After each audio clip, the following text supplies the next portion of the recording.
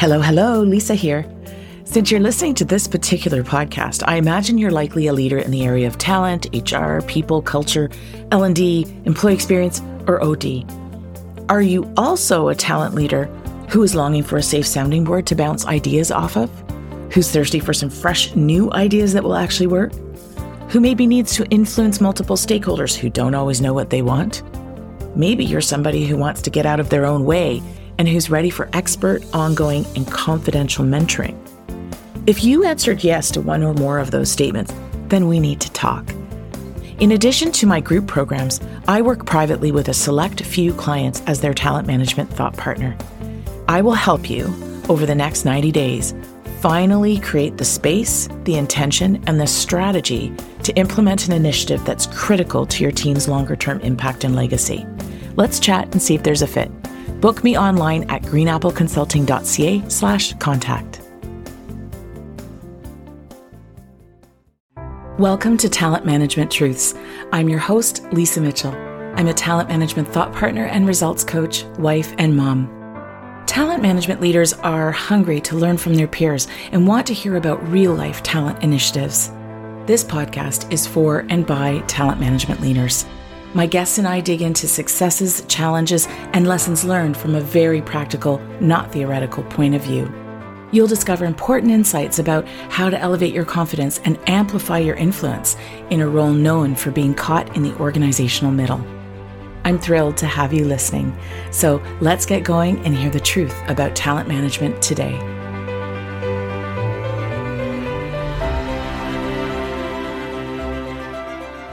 Welcome back to Talent Management Truths. I'm your host, Lisa Mitchell. And today is a mini solo episode about a topic that's really, really important to every single talent leader. And the topic is getting stakeholder buy-in. It's complex sometimes whether you work in a small, medium, or large organization. I define a stakeholder simply as a person who has an interest in something. So if you're working on a strategy or initiative and need to implement it, you probably have a whole list of people, stakeholders, who have an interest in what you're doing. It's a really broad term. Stakeholders come in all shapes and sizes, different styles, different preferences, different baggage, different lenses and perspectives. You might have a stakeholder who needs to authorize some part of the project, or they might need to be consulted upon it, or they'll be directly impacted by the project as an end user. You get the drift. Now, sometimes you have certain stakeholders who are allies or advocates, and then you might have others who are resistors or rebels. And sometimes there are the stakeholders that we forget to think about in the first place. That's a really common mistake, unfortunately. And for talent leaders especially, well, this is an ongoing consideration because talent leaders like you are stuck in the sticky organizational middle, and everyone for you is a stakeholder. Plus, talent leaders are usually overloaded with work and don't necessarily have enough time, or believe they don't, to think out their buy-in strategy. So today is your lucky day. Thanks for joining me because we're going to explore this central question. How can we make the buy-in part of this process easier and more elegant? Well, let's walk around the issue and get a sense of what can get in the way.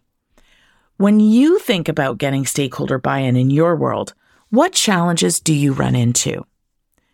In my experience, and this is backed up by what I hear daily from my clients, those challenges include unreasonable stakeholders, not enough resources, so really fast timelines, and the fact that talent leaders are very much service-focused. They want to add value.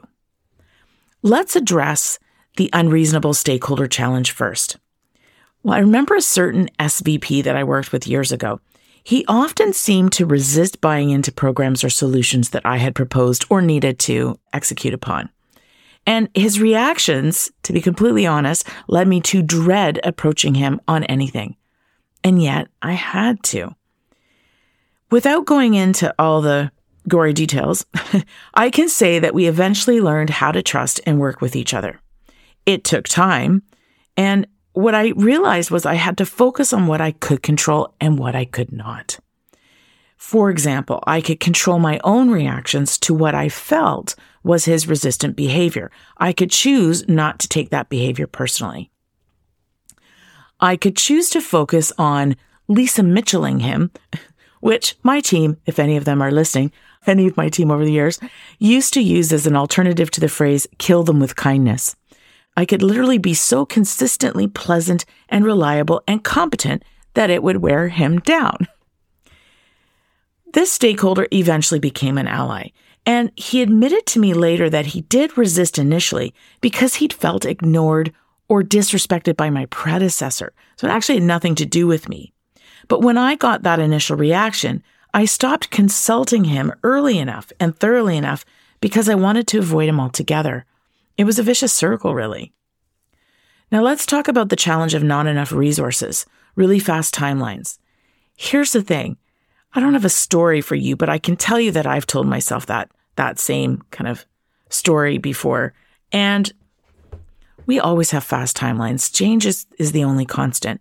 I think what needs to happen is we've got to be really organized. We need to have an overarching tool, a strategy that we use, that we go to, that ensures that we are looking at all of the resources at our disposal. And we're working with the timelines we have, and we're managing expectations with stakeholders along the way. Let's take a look at the third challenge, the fact that talent leaders like you are very service focused and really want to add value. The issue that comes up a lot that I see is we can sometimes try to add too much value. And what that means is that you might kind of fall into the advice monster trap and be really prescriptive, for instance, and kind of push stakeholders away. They might not feel like they have enough involvement. So it's this idea of falling in love with your solution too early and going too far down the path before you've really gotten that buy-in early on. So you could waste time in the end. This I see a lot. And so don't feel bad if you've done this, but I would invite you to think about, okay, I need to have an overarching kind of straw model design, and then I need to build in the time to go back to my stakeholders, vet that I'm on the right track, that it makes sense, because there's always going to be new thoughts and new ideas that come up. And then I can go back. So it's this embracing of the iteration. Okay, so let's bring it to your world. I invite you to think of somebody that you work with in your world. Think of a stakeholder who's resisted buying into a solution that you've proposed. And I'm going to give you some questions. I'll put them in the show notes. Some questions that you can work through, ideally by writing down your answers. Really powerful. So the first question is, okay, as you think about the stakeholder who's resisted, what is not within your control? Okay. What is within your control? And finally, if you could not fail and there was no fear of the response you might get, what new approach would you try? Okay. Now I want to shift into talking a little bit about my observations. So the biggest mistakes in the work I do, and I talk to hundreds of leaders every year, hundreds, individually in my group programs, for this podcast, the biggest mistake I see them making, and that I've seen myself make, quite honestly, in my long career, when it comes to getting stakeholder buy-in, are 1, missing one of the key pillars of communication and change management that are critical to driving buy-in. And I have a model that I use, and I'm putting my proprietary stamp on it right now as I say it out loud. I'm hoping to write a book about it eventually, but it's this idea of providing acknowledgement, really showing your stakeholder that you've seen them, that you've heard them. And this is trickier for people to do than they think. It's not the same as praise. So acknowledgement. The second thing is context. Always providing more context than you think the person needs, right? Really helping them understand, the wherefore of this initiative that you're trying to move along. The other piece is involving people, really key for communication and change management. Give people a say. If they can't have a say in the decision itself, then have a say in how the decision is acted upon. Provide choice. Another mistake I see is giving up too soon. And, you get to control how often you try. So, I talked about that one stakeholder in my experience where I kind of slowed down my attempts to try to talk to him because it was so dreadful. But ultimately, I think that we can plant seeds and then water them, right? And just not try to push too hard, too fast. Give people time.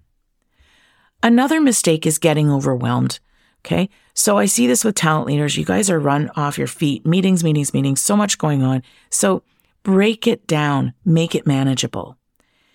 Think about and plan out how can you build in checkpoints to ensure buy-in has been established at the get-go early on, and that it's being maintained throughout the life of your initiative or strategy. Another mistake is not preparing, not setting an intention before you try to build a relationship and get buy-in from a stakeholder. So make building this buy-in part of your strategy and action plan. Actually think about it and have some steps. A further mistake is not being clear on what the stakeholder needs or wants. So I think that, again, this sort of goes back to falling in love with our own solutions. Really check your assumptions and ask yourself if you're sort of, I believe I know what's best and they need to just listen to me. Be open to not knowing. Be open to really learning something new from this stakeholder. Final mistake I wanted to mention, and I know this is quite the list, is judging the stakeholders or not trusting them, and then not showing up the way you really want to show up. So, try to notice, are you feeling yourself becoming defensive? Perhaps too aggressive or too passive, or maybe even getting into micromanaging that stakeholder, whether it's an employee or a senior leader. We can get a little bit too pushy with the email follow-ups and that kind of thing, right? A little bit passive aggressive. Something to think about. So with these common mistakes in mind, at this point, I'm going to ask you to think back to the same stakeholder situation I asked you to think about earlier, or feel free to consider a new one. Now, what 3 ideas do you have for improving their buy-in, and what will you do about that over the next week? My little challenge or homework for you. Finally, let me leave you with the following thoughts. 1, you cannot over-communicate. It's critical that you embed and thread your key messages, the benefits, the reason for buy-in throughout your initiative. 2, get strategic about building buy-in. Ensure you've covered all angles. Make sure you have support from the top, the bottom, and across, and don't take it for granted. Work to sustain it. 3, frame reasons for buying in based on outcomes that the stakeholders want and need. Step into their shoes. Think about what you want them to know, what you want them to feel, what you want them to believe, and what you finally want them to do. I'd love to hear your thoughts on getting stakeholder buy-in. So, please send me an email at lisa@greenappleconsulting.ca or send me a message via LinkedIn. I'd absolutely love to geek out with you, and I'm not kidding. If you found this episode valuable, please leave me a 5-star review with comments, ideally, so that others can find the show. I'll be sure to pop those inquiry questions that I post to you in the show notes so that you can come back to them if you do happen to be driving or walking the dog right now. Have a great rest of your day, and thank you for listening.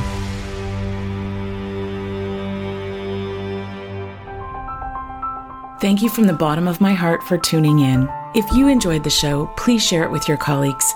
Better yet, head over to iTunes and let us know when you subscribe and leave me a 5-star review. Not only do I glow from within, but more people will learn about the show and why they should listen. Until next time, keep telling the talent management truth.